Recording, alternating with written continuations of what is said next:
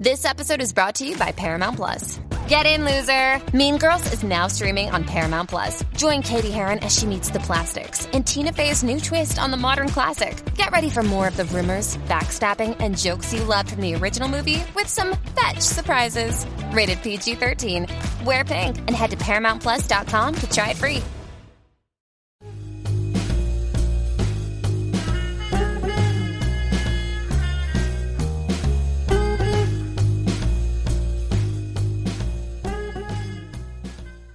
Welcome to 1001 Radio Crime Solvers Podcast. This is your host, John Hagedorn, and we want 1001 Radio Crime Solvers to be your favorite place to go to enjoy a great mix of vintage detective shows from the golden age of radio.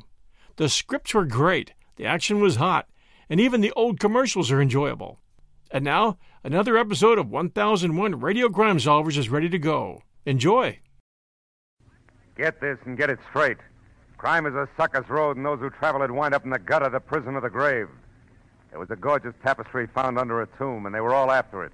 The worried importer, the man with half a face, the Englishman in an L.A. slum, and the lady wearing a green veil. But before it was over, none of them had it, and two of the four were dead.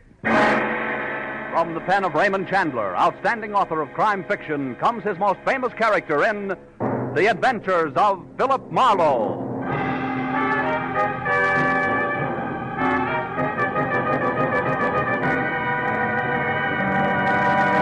Now, with Gerald Moore, starred as Philip Marlowe, we bring you tonight's transcribed story, The Baton Sinister.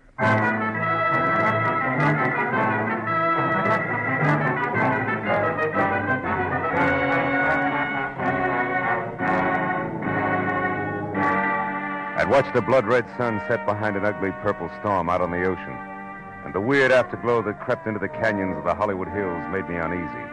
Added emphasis to the disquieting phone call I received at my office from a man named Pollard Schindler, whom I knew was a very capable worldwide broker of bizarre art objects. In words that fell over each other in urgency, he asked me to meet him at my place at once. As I drove to my apartment, I figured the trouble lay ahead, but I didn't realize how close it was until I parked and started out of my car. A bullet smashed the corner of my windshield, and I ducked for cover, then hugged the building and headed for the rear where I was sure I'd seen a gun flash. I was halfway there when the side door flew open and Pollard Schindler himself stopped me. Marlowe! He was white-faced and shaking, his eyes ringed by dark blue circles of fatigue. Marlowe, that shot. Yeah, somebody threw a slug at me, Schindler, from back there. I was afraid of this. We can't talk here, not now. Come, let's get in your car and drive. Hurry. Wait a minute. What's all this about? Who shot at me and why? It must have been that lizard, Myron Loft. Oh? He's followed me all the way from England, Marlowe, because... But I tell you all about it when we're safe. Right now, we must get away from here. Okay, but watch yourself. Come on. Well, so far so good. You see that hole in the windshield? It's lucky it's not in my head. Are we being followed? Not yet, anyway.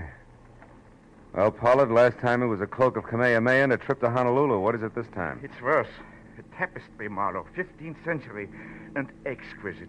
Worth 20,000 as a museum piece alone. Hey, that's a lot of money for a chunk of cloth. Bah, it's nothing. I'm getting better than 80,000 for it from a man named Arthur Merritt in Seattle. 80 grand?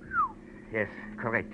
You see, this Merritt claims to be a direct descendant from Edward, 2nd Duke of York, who fell at Agincourt. Really? Yeah.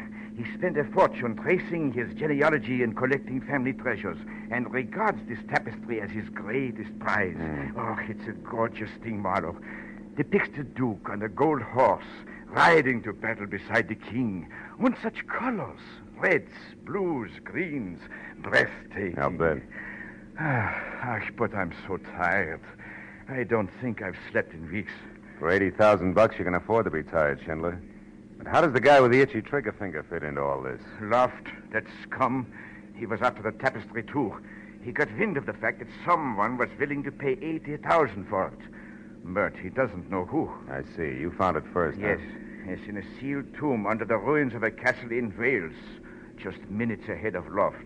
Where's the tapestry now? At this moment, it's in a cheap suitcase checked in a public locker at the Kavenga Boulevard bus depot. Mm-hmm. Now, I want you to pick it up and get it safely to Arthur Merritt. Here's the locker key. A ticket on a plane leaving in 3 hours, and your money. 5 $100 bills. Enough?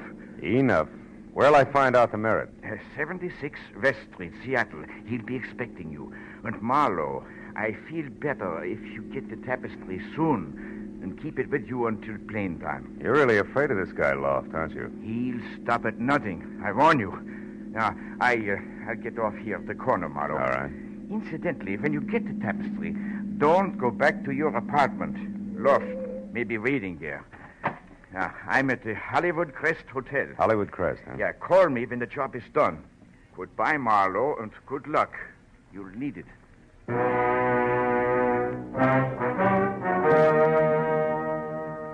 The key Schindler left was numbered 410, so I drove to the bus station and went in. A casual walkthrough showed me that locker number 410 was the last on the left. Then I ambled over to the lunch counter, ordered a sandwich and coffee, and sat down to case the rest of the customers. Finally, I spotted him. A dark man in ragged clothes with a profile out of Western Asia who was also watching number 410. The profile glanced around nervously and looked away fast when he caught me watching him. I eased the key to 410 out of my pocket and slipped it under my sandwich. Told the waitress I'd be right back and started toward him. He saw me coming and made for the back exit, broke into a run. When he got to the door, we played follow the leader down the tunnel to the alley behind the bus barn and around a corner. There the game stopped. Because a claw that belonged on a lobster reached out, grabbed me by the shirt front, and pulled me up against 18 inches of curved Damascus steel, sharp enough to shave with. I knew then why he'd shown me only his profile. Half his face was handsome, the other half... Well, when he spoke, he hissed through the flexible half of his mouth. Stand still, my friend, or I slit your gizzard for you. Where is Myron Loft? I don't know. I never met the man. Up close, that is. Liar, you are working for him. Keep using that knife of punctuation, pal, and I'll admit anything. I followed the fat German. I watched him put the tapestry in one of those lockers inside. Therefore, I knew that Loft or his hireling wouldn't be far behind. You mean me? You're off base. What's Myron Loft to you? What indeed? Only I know the true value of that tapestry. For it was I who paid for it, with half my face and half my mind. But before I'm through, Loft will know, too. Where is he? I don't know, but I wish I were with him. Shall I kill you for being stupid? Go to Loft and tell him that Akkar is not dead, but has come back to teach him the price of treachery. This'll surprise him, no doubt, huh? He murdered me so I would not talk. He left me for dead. Sent me hurtling, unconscious, off a bridge in a truck of blazing oil. It made me like this. Claw for a hand, a face to frighten demons. But it did not kill me. Nice guy, Loft. And the tapestry itself. Tell him it will bring him nothing but despair. For I have put a curse of worthlessness on it that... A car!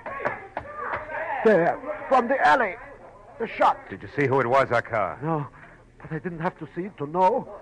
He thinks he has finished it now. But he is wrong. Look for the baton sinister. What? Look for what, Akkar? In the Duke's shield, the baton sinister. Akkar.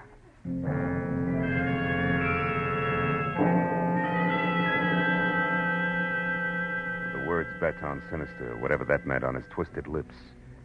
A twisted little man died.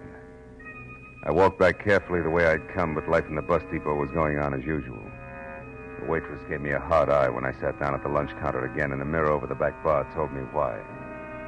I was pasty green from eyes to mouth. The thought that death in an alley still did that to me was strangely gratifying. I got the key from under the sandwich, dropped the buck on the counter, and then went to locker 410 and opened it. Schindler's tattered suitcase was there. I picked it up, took it over to a stall phone, and sat on it while I put in a call to Lieutenant Matthews at Homicide. Oh, say that again, Marlowe. I don't think I heard you right. Yes, you did, Matthews. I said a man with half a face named Akkar was shot in the alley back of Cahuenga Bus Depot. Probably because he knew too much about a tapestry. Yeah, that's what you said the first time. Oh, who did it? You got any ideas? Well, it could be a guy named Myron Loft. That's all I know about him, just a name. Okay, I'll send somebody. Stick around, will you, Phil? Hey, Lieutenant. Yeah. You happen to know what a baton sinister is? Spell that for me, will you, Phil? Never mind, Matthews. I'll call you again before I leave.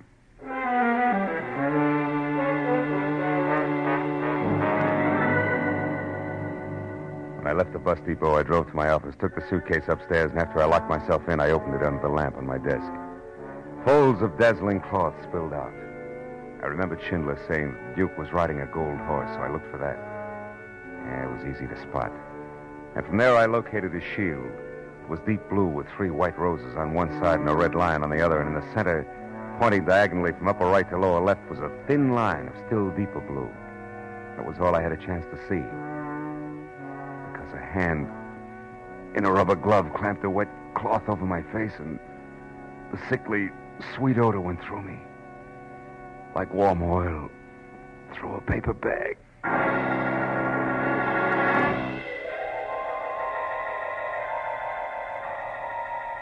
100 years later, I had a strange dream.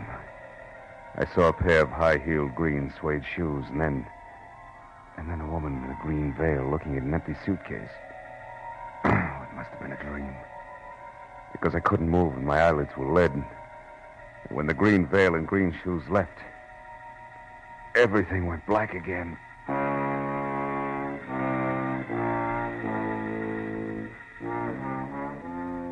Next time it was no dream. I was face down on my office carpet alone and very sick to my stomach. I'd been chloroformed.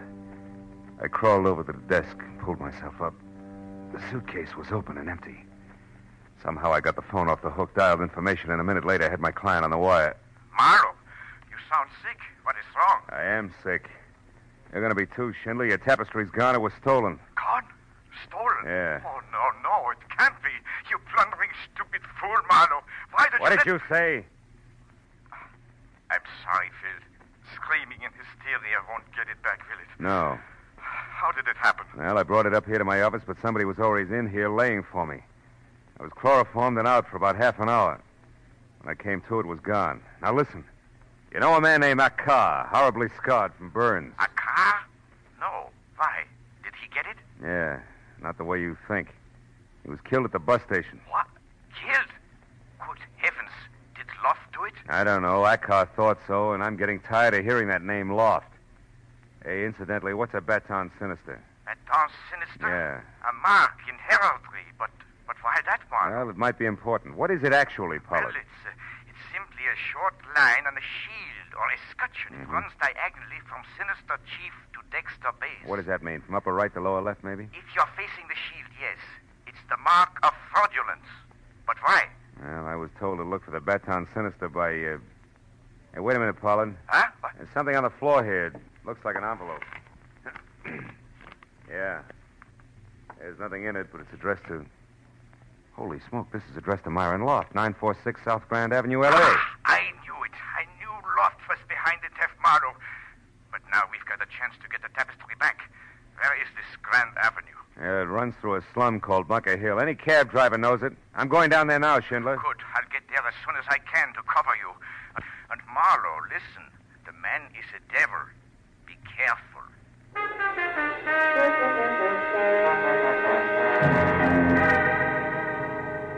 Bunker Hill stuck up above downtown L.A. like a wart on a debutante's hand. The big street that had tunneled under it or bypassed it years ago left it nothing more than a dingy, isolated attic where the city's worn-out cast-offs finally end up to die.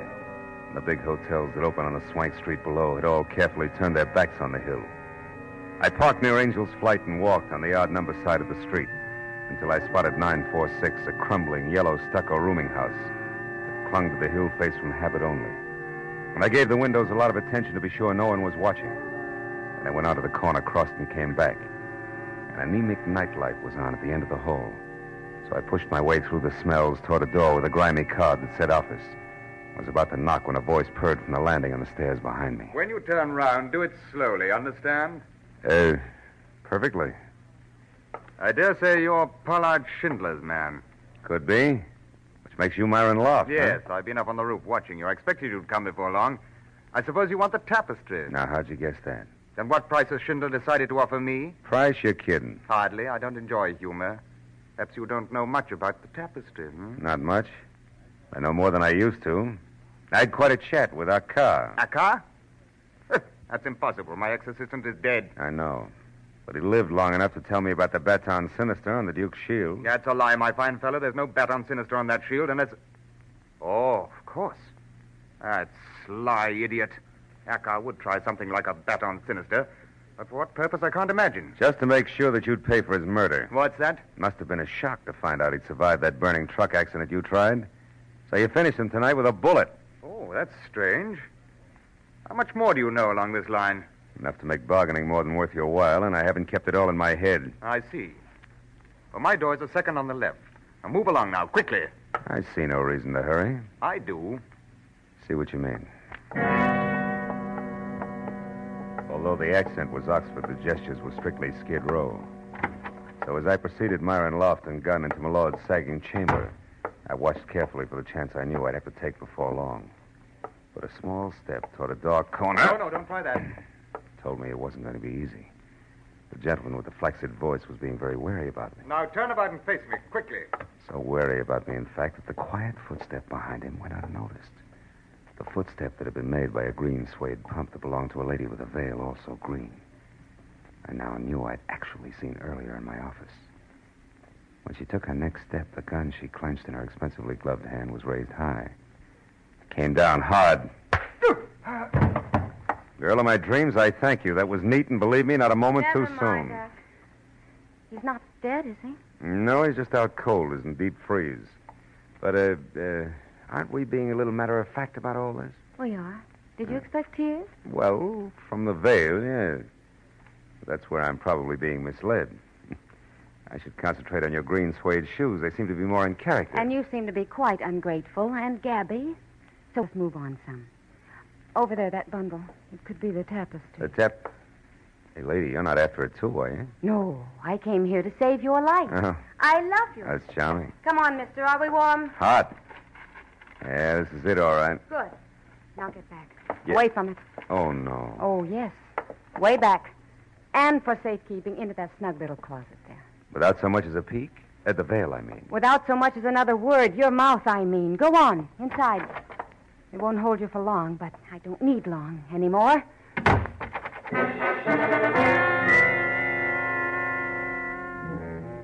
She was so right. Didn't hold me for long. Because even a misplaced hiccup could jar loose most any given segment of Bunker Hill construction. However, by the time I got to the street, it was lady with veil and bundle tucked underneath her arm climbing into a cab. And only a tail light skidding out of sight around a corner. So I played the only bet left. She departed in a cab. Maybe she'd arrived in one. And maybe that one was still in line at the hack stand across the street at the back of the hotel. At number 4, I connected. Yeah, sure. The doll with the veil. I brought her here. Why? What's it mean to you? Everything. She's my long-lost sister. Where'd you pick her up? I can't remember. Okay. Here's 5. Now try it. Sure. It was the Sunset Gardens Hotel, Villa 12. Witches around on the side. But you know what else? No, what else? I'll bet this 5 she ain't really your sister at all. I'll bet she's really your wife. Oh, you're so wrong. She's really Typhoid Mary, Jack. You better fumigate fast, both inside and out. Huh? Goodbye.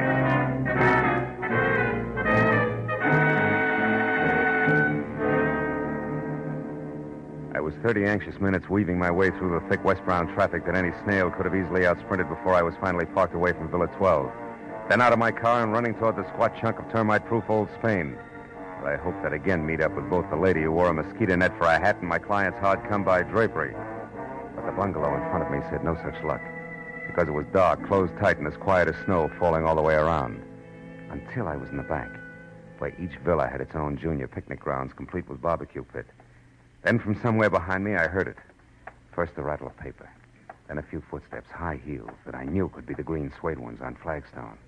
After that, over near the pit, liquid poured on wood, and then sudden flame. It was the lady whose shoes I knew all right, but this time no veil.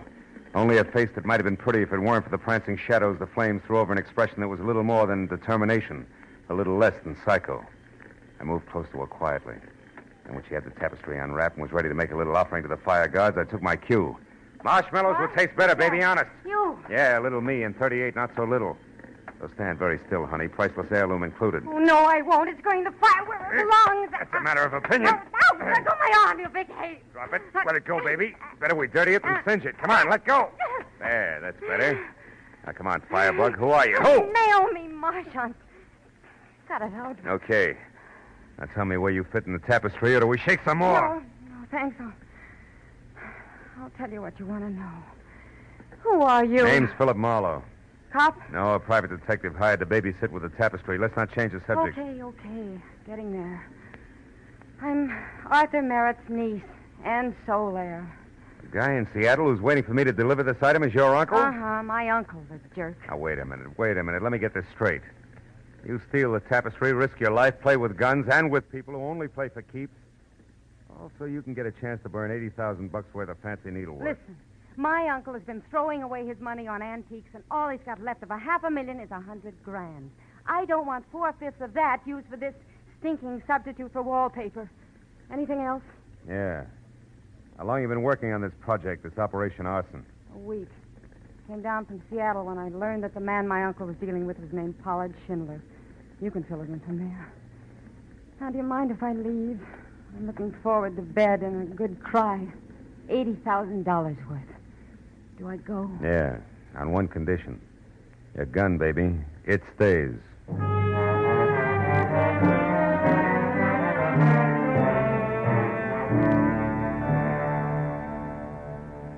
I watched her until she was around to the front of the bungalow and out of sight.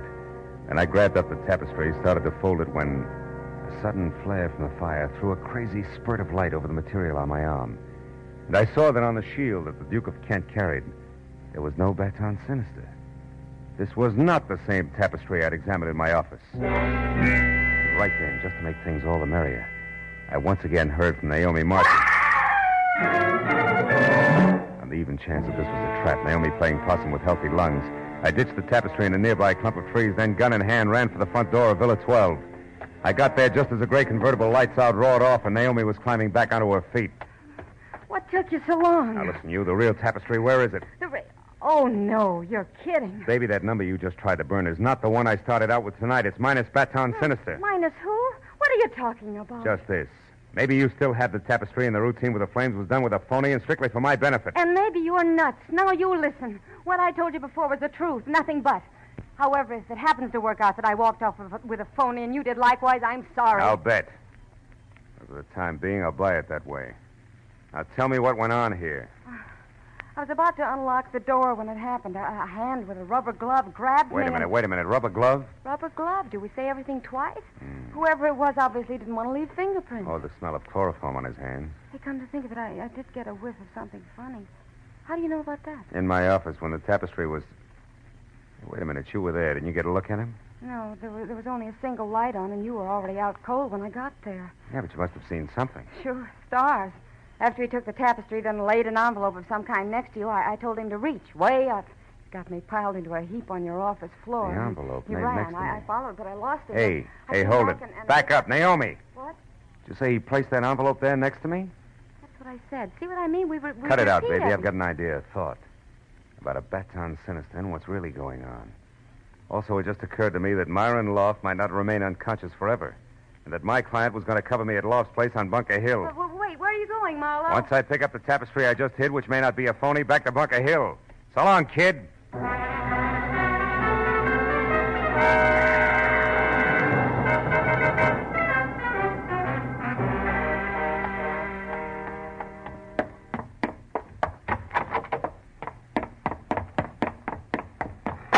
Oh, no.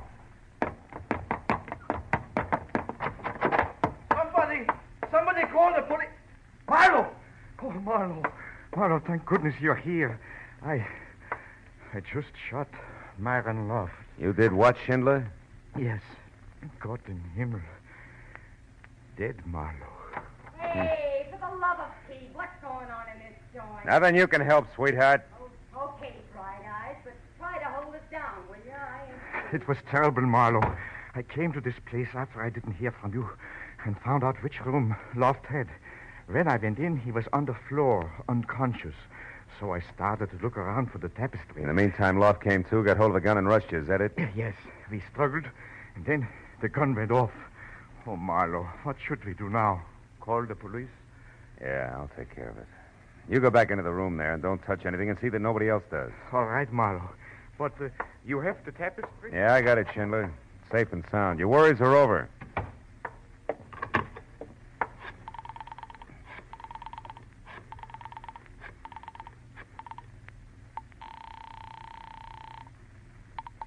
Homicide, Detective Lieutenant Matthews speaking. Marlowe, Matthews. Oh. I'm at 946 South Grand Avenue, and so's another body. What? At Myron Loft I mentioned. My client, Pollard Schindler, just shot him. in self-defense. Which also clears up that death of that car out behind the bus depot, huh? I mean, Loft got him and then tried for your client, but missed. Yeah. Yeah, if you believe my client. Yeah, well, Oh, Marlowe, what are you reaching for? A few very tasty but hard-to-swallow facts. 1, my client's a liar. 2, my client killed both Acker and Myron Loft. And 3, I've been set up and used as the neatest chump, patsy, sucker, fall guy. They all fit. He even shot through my windshield for realism. Pollard Schindler never had the real Tapestry Matthews. He had only a phony. He gave it to me to deliver and then swiped it from me. After which he put me on the trail of the real one. Uh-huh. So while swiping it back for him like the good private detective you are, you'd come up with the real one, huh? That's tidy. I'll be right down, Phil. Okay. You told the police what happened, Marlowe? Yeah. I told them, Mr. Schindler. I told them everything. Now there's nothing for us to do but wait. Well,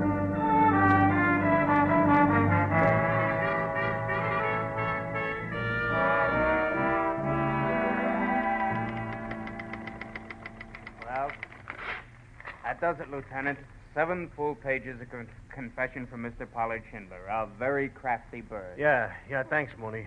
Oh, bring that girl in a couple of minutes, will you? All right, Lieutenant.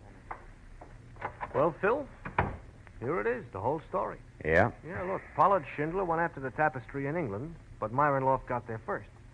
However, Schindler was the one who knew where he could sell it way above museum price, so Loft had a duplicate made up and saw to it that Schindler stole it from him.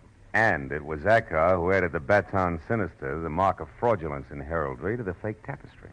Yeah. But I still don't clearly follow the rest of it, Phil. I mean, here in L.A., you know? Oh, well, it wasn't much of a change. Another verse, same song. Loft stayed close to Schindler all the way back from England. Yeah. And he watched and he waited until he figured that Schindler was ready to close his deal, you see? Yeah. Then he stepped forward and announced that the tapestry Schindler had was a phony. Oh. And that he'd give him the real one for a healthy cut of the sale price. Uh-huh. And Loft couldn't go to Merritt direct because he didn't know who Merritt was. Sure. Oh. And from there it was me, the patsy, with the best of references. Oh. That do it for you? Yeah, just about. Schindler killed Acker, whom we didn't expect in the scene, and Loft, who he did, so neither one could spill to you. That's right. Now, yeah, come in. Now, when did you... Oh, just a minute, Miss Marchand, please. When did all this come across to you, Phil? When I got mixed up with the lovely lady here. She told me that the man who had chloroformed me in my office had carefully placed an envelope on the floor next to me. An envelope I later took as a clue. From that switch, I started to look around for others. Oh, great. Hooray for Campfire Girl me.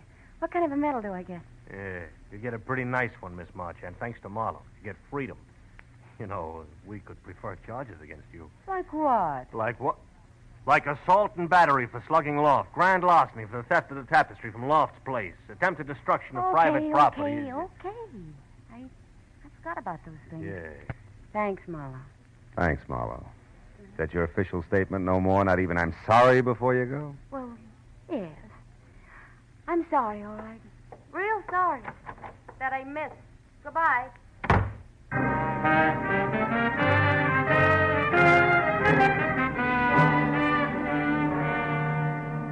Another hour, and my signature was on another dozen official papers before I was free to leave Matthews, who kept the real tapestry but gave me the one we got back from Pollard Schindler, the one with the baton sinister on it as a souvenir. So by the time I got back to my apartment, it was pushing 4 o'clock in the morning, and I was tired. Tired of a night that had been jammed full of crooked people who had taken crooked paths half across the world, chasing a buck. So tired, in fact, that I didn't notice Naomi Marchand leaning across the door opposite mine until she spoke. Marlowe, we could take that tapestry you have there, even if it's a phony one, and fly to Seattle and sell it to Uncle Arthur before he knows anything about what happened here. Marlowe, we could... Marlowe? No. Marlowe. Go away now. There was only one thing to Marlowe. do. Put both hands firm on her Marlowe. shoulders, spin the girl around and across my knees. Don't you thank me! Oh, well. I was too tired for even that.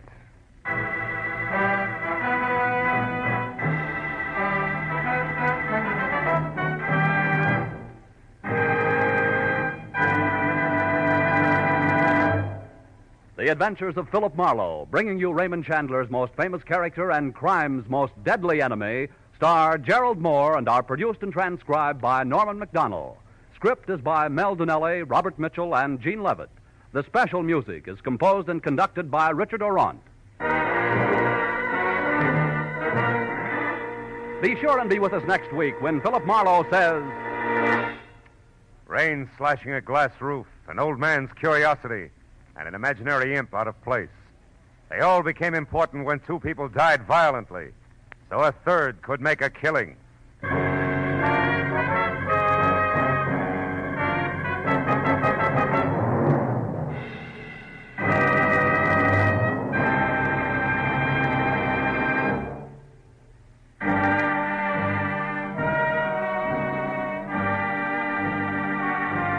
Paul Masterson speaking.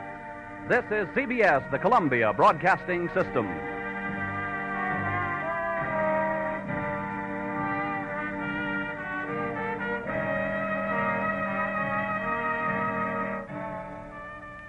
Hi, everyone. The holiday season is upon us, and I'll be glued to the telly for BritBox on many a night. I've already shared with you the fact that I keep up with Father Brown and Poirot at BritBox. I also check out their new stuff, like the new series Archie, which tells the story of Archie Leach, otherwise known to millions of filmgoers as Cary Grant. This story comes from his daughter Jennifer Grant and ex-wife Diane Cannon. It's a series. The performance of Jason Isaacs, who plays Cary Grant, is top-notch. I highly recommend it. You can only find it on my favorite TV, BritBox. Sign up to BritBox today to stream Archie and other fan favorites today from any device. I have a special limited-time offer for my U.S. and Canadian listeners. Get 50% off your first month when you sign up for a monthly plan, but only if you go to BritBox.com and use my promo code 1001stories at checkout. Don't wait. Get 50% off your first month. Just use promo code 1001stories at BritBox.com. Try it. You'll like it. Hey, it's Kaylee Cuoco for Priceline. Ready to go to your happy place for a happy price? Well, why didn't you say so? Just download the Priceline app right now and save up to 60% on hotels. So whether it's Cousin Kevin's Kazoo Concert in Kansas City, go Kevin, or Becky's Bachelorette Bash in Bermuda, you never have to miss a trip ever again. So download the Priceline app today. Your savings are waiting. Go to your happy place for a happy price. Go to your happy price, Priceline. Get this and get it straight. Crime is a sucker's road, and those who travel it wind up in the gut of the prison of the grave. This time, rain slashing a glass roof, an old man's curiosity, and an imaginary imp out of place. They all became important when two people died violently, so a third could make a killing. From the pen of Raymond Chandler, outstanding author of crime fiction, comes his most famous character in The Adventures of Philip Marlowe.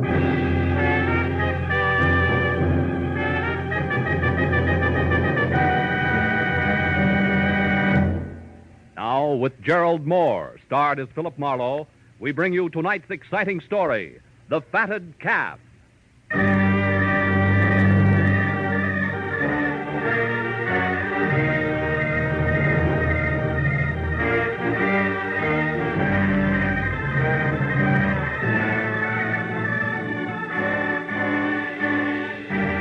The first storm of the season came as a surprise. It always does in L.A., where somehow or other people are never ready for it. It's funny in a town where people are ready for anything. Where every year the opening slash of lightning stands nerves on edge and cracks composure like it was so much Dresden china. And by 5 o'clock in an afternoon of driving rain and thick gray sky, I was no exception. I wasn't helped any by the arrival of a special delivery letter. A $100 bill enclosed which dragged me out of my suddenly cozy office, into my car and over to Studio City in the San Fernando Valley, where, according to the letter, Junius Poppy, the veteran cartoonist and creator of the impish Peter Pageant comic strip, wanted to see me at once. But as I wound up the spiral of macadam called Sunswept Drive toward number 3840, I forgot about the storm around me and wondered instead about the man I was going to meet. Wondered just how many parts Pixie, the originator of a half-leprechaun, half-very funny human being who tickled the nation's satiric funny bone daily from coast to coast, was going to be. And when I was parked in front of the place, which was a few million raindrops bouncing off a roof that was all glass, out of my car and going to the front door, I had made up my mind. Junius Poppy had to be small, slight, delicate, and maybe self-effacing, but certainly pleasant. Mr. Marlowe? How wrong can I be? Eh? Oh, Mr. Poppy. Yes, of course. Come in. You're getting wet. Follow me. Now, don't touch anything. You're soaked. Junior's poppy was tall, heavy-set, gruff, and a crab. I dripped little puddles of water behind him through a long hall into a studio, which was a half a dozen easels under twice as many fluorescent lights, and a litter of Peter Pageant drawings everywhere. Then, while Mr. Poppy did not offer me drink, cigarette, or even chair, I became resourceful. I took off my own coat, dropped it in a corner where it sloshed into a disgruntled heap, and I defiantly lit a cigarette and started to... Please, I despise tobacco. Oh, excuse me. Now, first, Mr. Marlowe, a few facts. I've been drawing Peter Pageant for 27 years, but unlike most of the syndicated cartoonists, I employ no staff. Reuse no material, allow nothing to be published that I haven't created personally, down to the last stroke of the pen. However, I do have an assistant who serves two purposes. One, he inks in the balloon. What? The circles where the words go. Oh.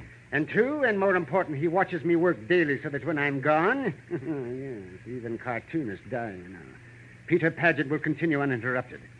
My assistant is named Sid Kagan, and he, to be more exact, his wife, Louise, is the reason I'm hiring you.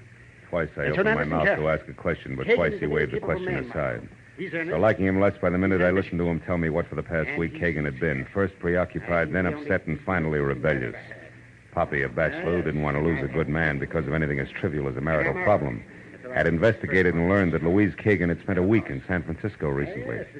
But he hadn't learned any more because an appointment he had made with her to talk it all over, since the sleuthing was not subtle, hadn't quite come off. Yesterday, Marlowe. We were to meet at a cocktail lounge. I was early, and so I saw her come in and sit down. She's the type of tall brunette you don't miss.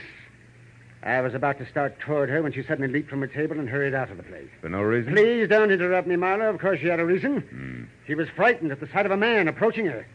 Oh, he was very ugly. Patent leather hair, sallow complexion, eyes that belonged on a hawk. He followed her out, but she got away from him. And then he disappeared, too. And Louise hasn't called you since to explain? Until late last night, no. And then she apologized and lied about why she didn't show up. Forgot, she said. Casual-like, huh? Overly casual-like, Mr. Manor. Please don't touch those drawings. Oh, I'm sorry. Yes, now. We made another appointment for 6:30 tonight at a different place. An artist hangout called the Talisman on Lancashire. This time, Marlowe, I want you to go in my place. Perhaps my approach is too mechanical. There's just a chance. Now, Mr. Poppy, a few questions. First, the Kagan's home address. 717 Magnolia Boulevard. 717. And Kagan himself, he's still working for you regularly? Yes, although he called this morning, said he was sick. Now, please ask your questions quickly. I must return to my work. Peter Pageant's schedule, 4 frames a day, hasn't been interrupted in 27 years. Oh, here, this might interest you. Here, take a look at this. The last frame has a lot of detail. Yeah, it has. Peter addressing the U.S. Senate, huh? It's cute. You always work in pencil and ink in later? Yes, that's right. Now, anything else? Yeah, there is, Mr. Poppy. The whole business. Kagan's problem, I mean. If it's only a case of a gal not being true to a guy, I quit, and you get your dough back. I graduated from the over-the-transom class. Louise Kagan is not the kind of girl who plays around. I know. What makes you so sure? Well, for one thing, an example. Maynard Roper. Who? Maynard Roper. He's an agent for Empire Features, the syndicate that handles my work. And though extremely handsome and what the ladies would call smooth, he got no place being, shall I say, attentive to Louise. I could tell, I observed. Now, satisfied? For the moment, I can still play that Roper just wasn't her type. I'll call you later, Mr. Poppy. Goodbye. And don't bother showing me out. I can find the way myself.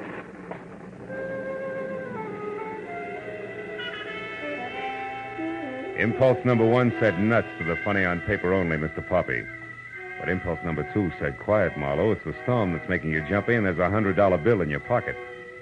So I got into my car and drove the 1.5 miles to 717 Magnolia Boulevard, where I figured I'd look over the Kagan home grounds before it was time for me to show at the Talisman. As I drove past the place, I saw there was a light in the living room. And a woman, brunette and attractive, who was no doubt the lady of the house, paging through a magazine. And things stayed like that each time I came around the block. But 20 minutes later, when I parked in front of a nearby corner drugstore to get cigarettes, I forgot the lady of the house because getting out of a parked car in front of me was a man with sallow complexion and eyes borrowed from a hawk, easily seen by the rain-splashed light from the display windows. And when he hurried inside into a phone booth, I saw the patent leather hair Mr. Poppy had already described. When he got his call through and turned his back to the street, I moved quickly to his car, opened the front door, struck a match, and read the name and address on the owner's card strapped around the steering wheel. It was Bert Slack, 200 Central Avenue, San Francisco, California. The city in which Louise Kagan had recently chosen to spend a week. The clock on the dashboard reminded me it was 6:15 and time to head for my rendezvous with the talisman. But a little voice deep inside said Mr. Bert Slack shouldn't. So, for what it was worth, I reached under the dashboard and yanked the ignition wire. And I got back into my car, hoping to gain 10 minutes, and headed toward the club on Lancashire Boulevard.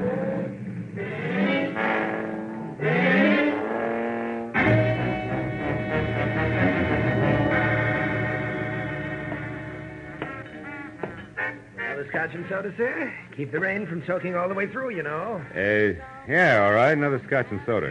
Hey, wait a minute. Hmm? That lady there, the one in the blue cape that just came in? Oh, yes. Ask her to come over to Mr. Poppy's table, will you? We'll order then. All right, sir, in a jiffy. Keep the rain from soaking all the way through. Isn't that awful? Sir, I'm awfully sorry I'm late, Junior. Oh, excuse me. Waiter, you've made a mistake. No, Mrs. Kagan. The mistake was mine on purpose. You wouldn't have known me by name. Which is what? Philip Marlowe.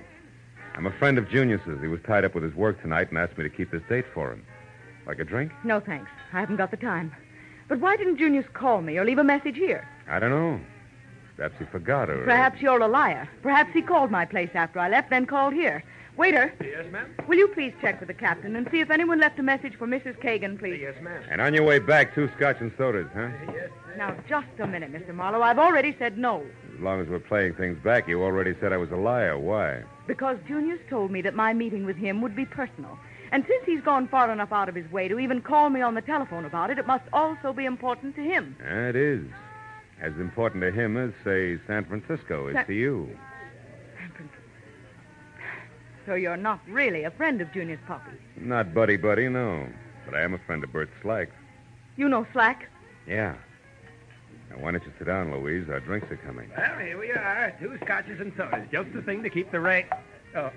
I already said that once, didn't I? Yes, you did. Yeah, well, 2 scotches and sodas, just like you ordered. Oh, and no message for you, Mrs. Kagan. Thank you. Mr. Marlowe, you know about San Francisco, you know about Bert Slack, and somehow or other you know I was supposed to meet Junius Poppy here, and he couldn't make it. So why don't you just sit here and think it out all by yourself, huh? I'm going. Come back here. Let go of my arm. When I'm ready, gentle lady. Which might be right now, don't you think? Oh, Maynard, thank heaven you're here. I usually am, Louise. Well, my good man, have you reached a decision? About the young lady's arm, I mean. Let go. Maynard, please see that he doesn't follow me. It'll be a pleasure, Louise. What are we drinking, Mr. Marlowe. Scotch and soda. Wonder what keeps that from soaking through. Maynard Roper, the handsome syndicate agent Junius Poppy had tagged very smooth, was also very snide. When he slid into the booth next to me and we each had a fresh drink while Louise Kagan put distance between us, I knew that the urge I had to punch him in his finely chiseled Grecian nose could not be blamed on the stormy weather. It would be just as much fun on a sunny day. And a couple of minutes later, when he got up, flashed, glistening uppers and lowers at me, and started to leave with a worse than snide, "Bye-bye, boy." I had to hold on tight. Somewhere along the line, I slipped. "Hey, Roper, you forgot something." Oh? Well, what is it? This. Lothario. Also, you didn't thank me for your drink. It was rude of you. Bye-bye, boy.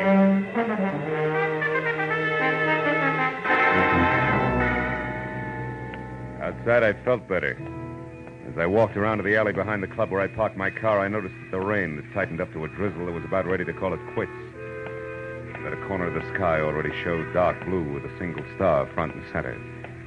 What I didn't notice until I was in line with my front fenders was company on hand. I've been waiting for you. He was small, with wide-open eyes that flashed something close to hysteria, the length of a long, thin arm that was pointed at me and trembled while the hand awkwardly held a gun for what had to be his first time. I'm Sid Kagan. I want to know why you're following my wife, what you had to do with her. I do know that you're a private detective and that your name is Philip Marlowe. That Junius Poppy hired you. That much I found out.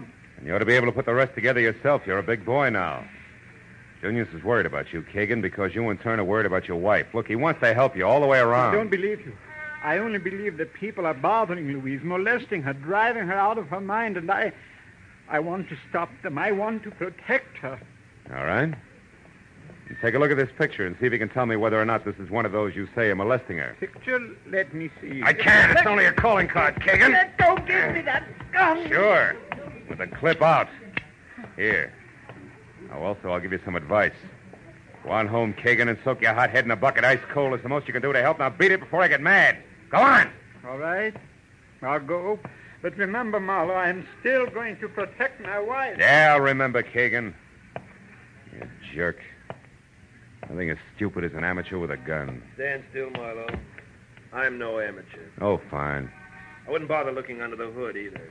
We're now even. One torn ignition wire deserves another. Hmm? Well, Mr. Slack. You in that 38 been waiting long? Long enough. So you're a private detective, huh? Now that's interesting. I'm a private eye, too. Really? You find crumbs in every profession. Where do we go from here? No place. It's a team, anyhow. I'm finished. I've done my little job. I'm leaving town. The personal business that brought me here is over and done with. All's well. You'd be smart to look at it that way yourself, Jack. Yeah, brilliant, brilliant. We'll go over big with my client, with her. What's the difference how it goes over with your client now? Why don't you read the papers? Meaning what? The latest edition. Here, catch. And read. Junior's puppy. Out loud, Marlowe, please. Found dead in his Studio City home. Creator of Peter Pageant shot to death. Mm-hmm. Surprised, huh? Yeah, plenty. Well, that's too bad. But I guess you'll get over it. Why do you walk all the way down this alley without turning around? Now, go on. Move, Mr. Marlowe, as directed. Goodbye.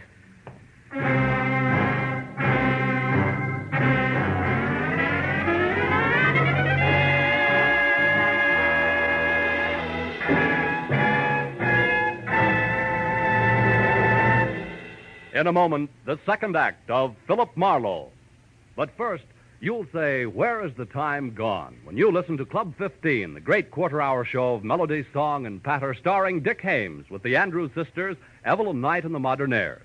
You'll like singing host Dick Hames. You'll like song stars Evelyn Knight and the Andrews sisters. In fact, you'll like everything about Club 15. Listen every weekday evening over most of these same CBS stations. Tune in this fall for the show that you love best of all. Listen carefully, here's the address. It's CBS. Now, with our star, Gerald Moore, we return to the second act of Philip Marlowe and tonight's story, The Fatted Calf.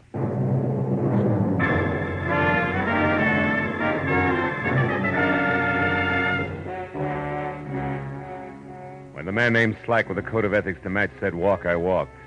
By the time I'd taken 10 steps, I knew that he was already gone, so I went back to my car, cursed my way through a fast repair job on the wiring, and headed for my late client's studio again. When I got there, the usual messy routine of cameras, tape measures, and notebooks was still in progress, and I was about to go inside. But changed my mind when I saw Louise Kagan step blithely out the door and walk almost jauntily over the flagstones that led from the house to the parking area. Hey, Louise, wait! Oh, you again? Well, what do you want? Just one good, morbid reason why you're not making with tears over what's inside. I never lost any love in there. If I pretended I had, it wouldn't fool anybody for 5 minutes.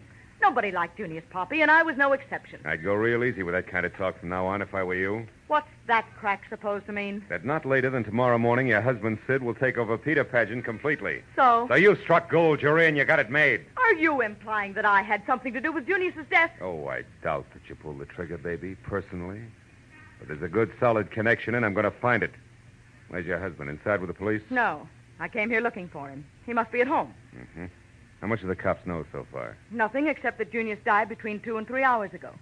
Look, why don't you trot in and ask them yourself, Quizmaster? I don't think they can help me. You see, I'm still interested in a big, ugly question mark all wrapped up with San Francisco. Look, Mr. And before I turn loose of it, I'll understand it, believe me. I'm going over to your place now to talk to Sid. Can I give you a lift? No, thank you. Suit yourself. I'll get there ahead of you, and I might find something you wouldn't want me to know about. All right. I'll ride with you. Let's go. Let's do that. Get in.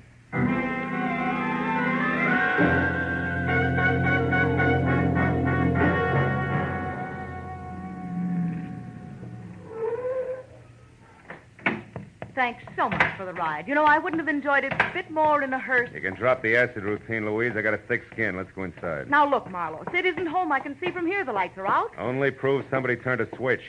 Come on, open up. All right. Come on. That's better.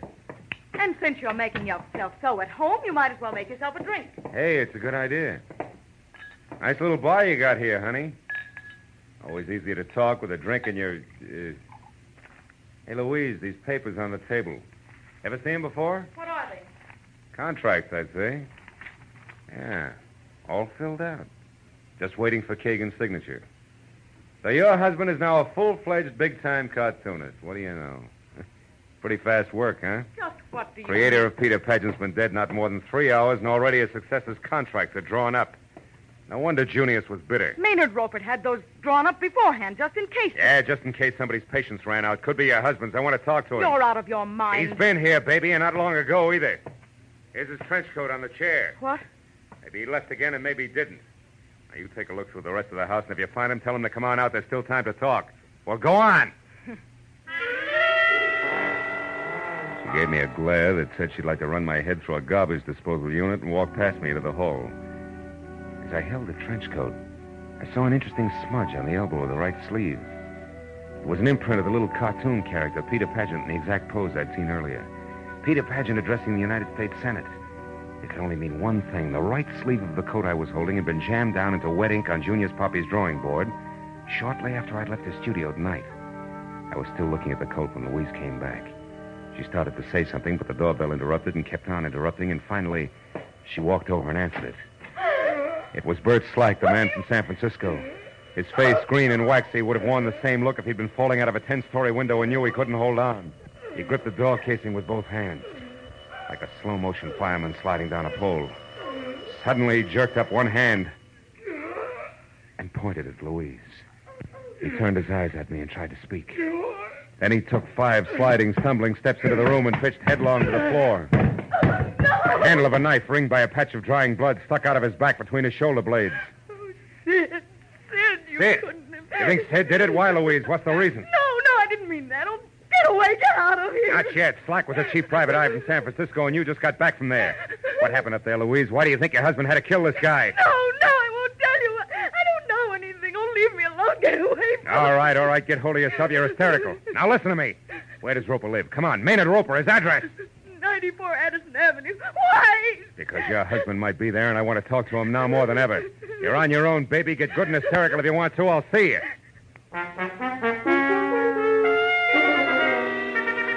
94 Addison Avenue was a shellac pine under ivy bungalow hiding behind 10 feet of manicured hedge and flanked by a small swimming pool that involved more chromium than water.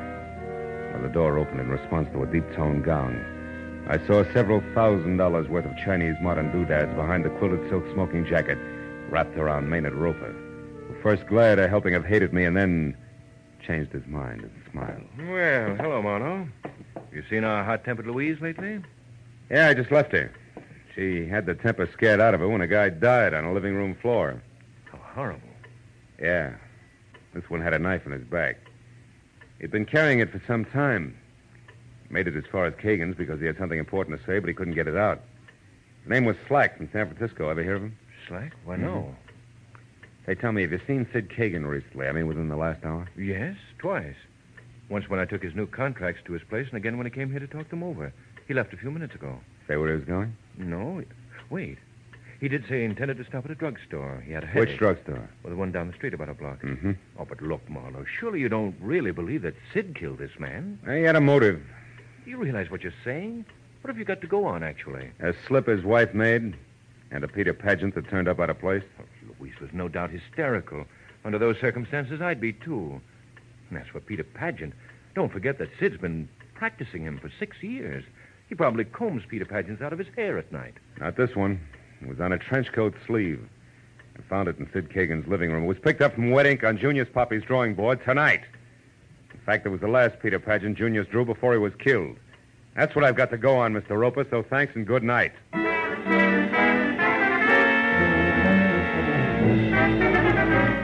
I got in my car and drove fast till I found the drugstore and then pulled up across the street from the place and watched. A cab was waiting out in front.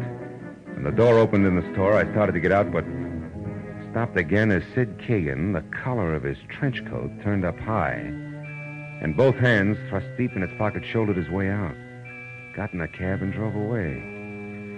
I sat there for a few minutes until the crazy logic of the crazy pattern finally sank in. And I turned and drove back toward 94 Addison. A few houses down the street, I parked, got out, and after dropping my gun in my pocket, I left my hand curled around it and walked in past the chromium swimming pool up to the pine and ivy house and looked in. It was deserted.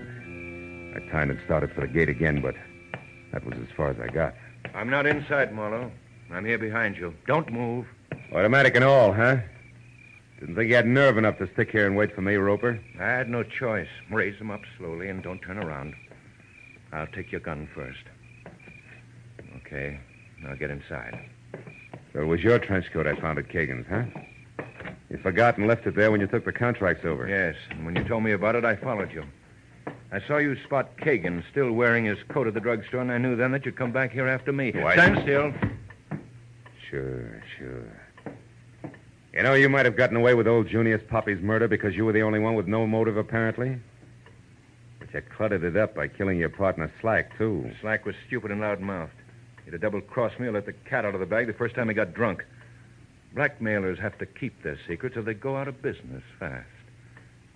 With you, it's obvious that I have no choice. It's you or me. Yeah. You're a smart boy, Roper. How'd you manage to cut in on what Slack knew? He tried to find out from me whether Sid loved his wife enough to pay to keep her out of jail and how much he could demand and expect to get.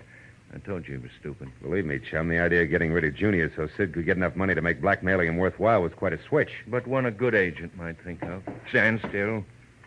Don't try for anything on that table. Why not? What are you saving me for? More conversation? No. I just wanted to get my breath. I've had quite a day, remember? All right. Let's go now. Where? Out back to the garage. Go on. Yes, Marlowe! Davy! Louise!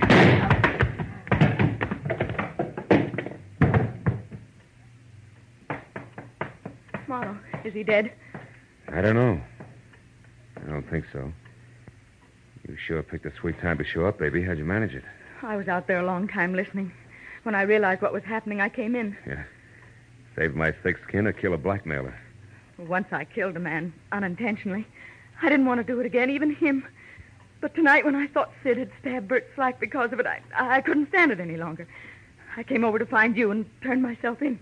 The big question mark on San Francisco? Oh, there was a brawl. I got mixed up in it. A man had a gun, and in the struggle, it went off and killed him.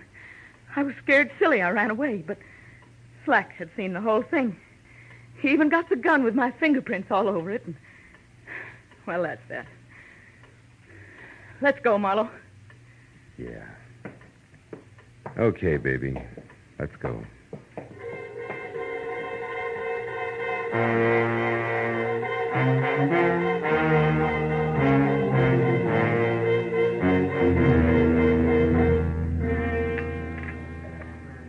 Two refills, please. Okay. Better have some more, Sid. It's going to be a long night. Yes.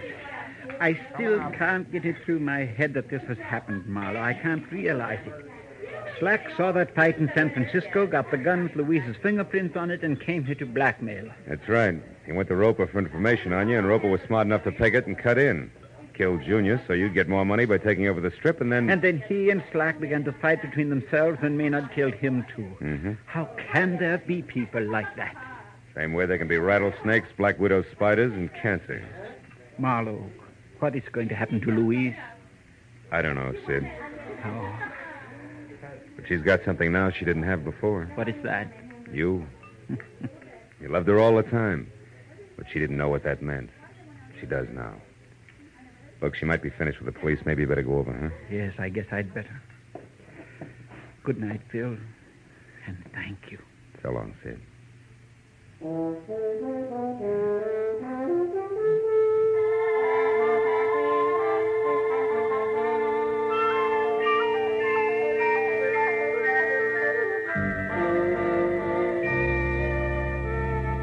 As he crossed the street and went into police headquarters, I turned back to my coffee and thought about Peter Pageant. The impish, whimsical little character with a sly, knowing smile, half sad, half amused at the foibles of the world. Yeah, the world seems more and more to be made of halves. Like that old song. How's it go?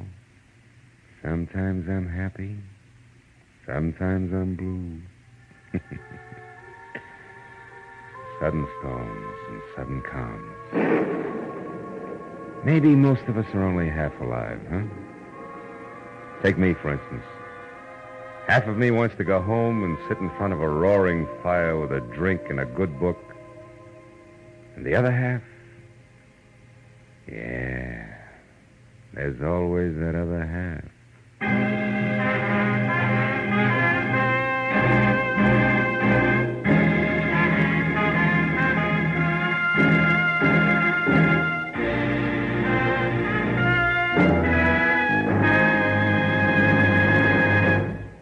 The Adventures of Philip Marlowe, bringing you Raymond Chandler's most famous character and crime's most deadly enemy, star Gerald Moore, and are produced and directed by Norman MacDonald. Script is by Mel Donnelly, Robert Mitchell, and Gene Levitt. Featured in the cast were Vivi Janis, Howard McNear, Parley Bear, Bill Johnstone, and David Ellis. The special music is composed and conducted by Richard Orant. Be sure and be with us next week when Philip Marlowe says... It started with a wreck and went from there to double murder over $75,000 worth of glitter that nobody got in the end. Because I found out just in time what was fishy about the tale of the mermaid.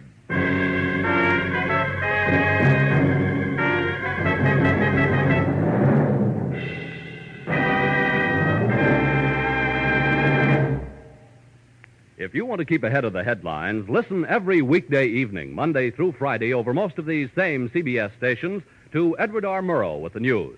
Mr. Murrow is radio's most distinguished reporter. His informal but informed manner of presenting the news has earned him more awards than any other newscaster on the air. This is Paul Masterson speaking. Now stay tuned for Gangbusters, which follows immediately over most of these same CBS stations. This is CBS, the Columbia Broadcasting System.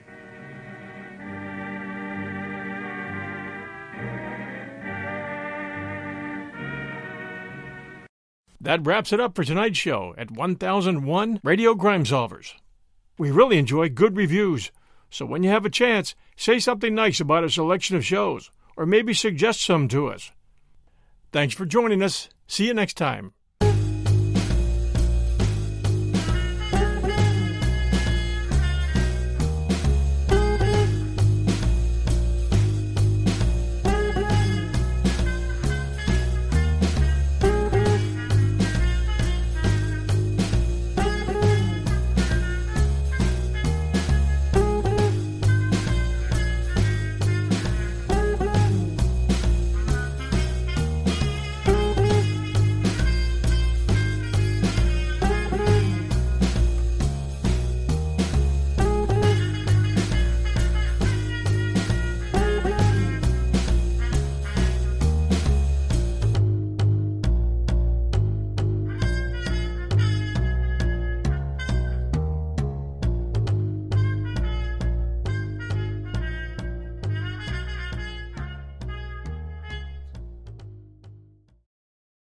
Waiting on a tax return? Hopefully it ends up in your hands. Fraudulent tax returns due to identity theft increased by 30% in 2023. If you're in a bind this tax season, LifeLock can help.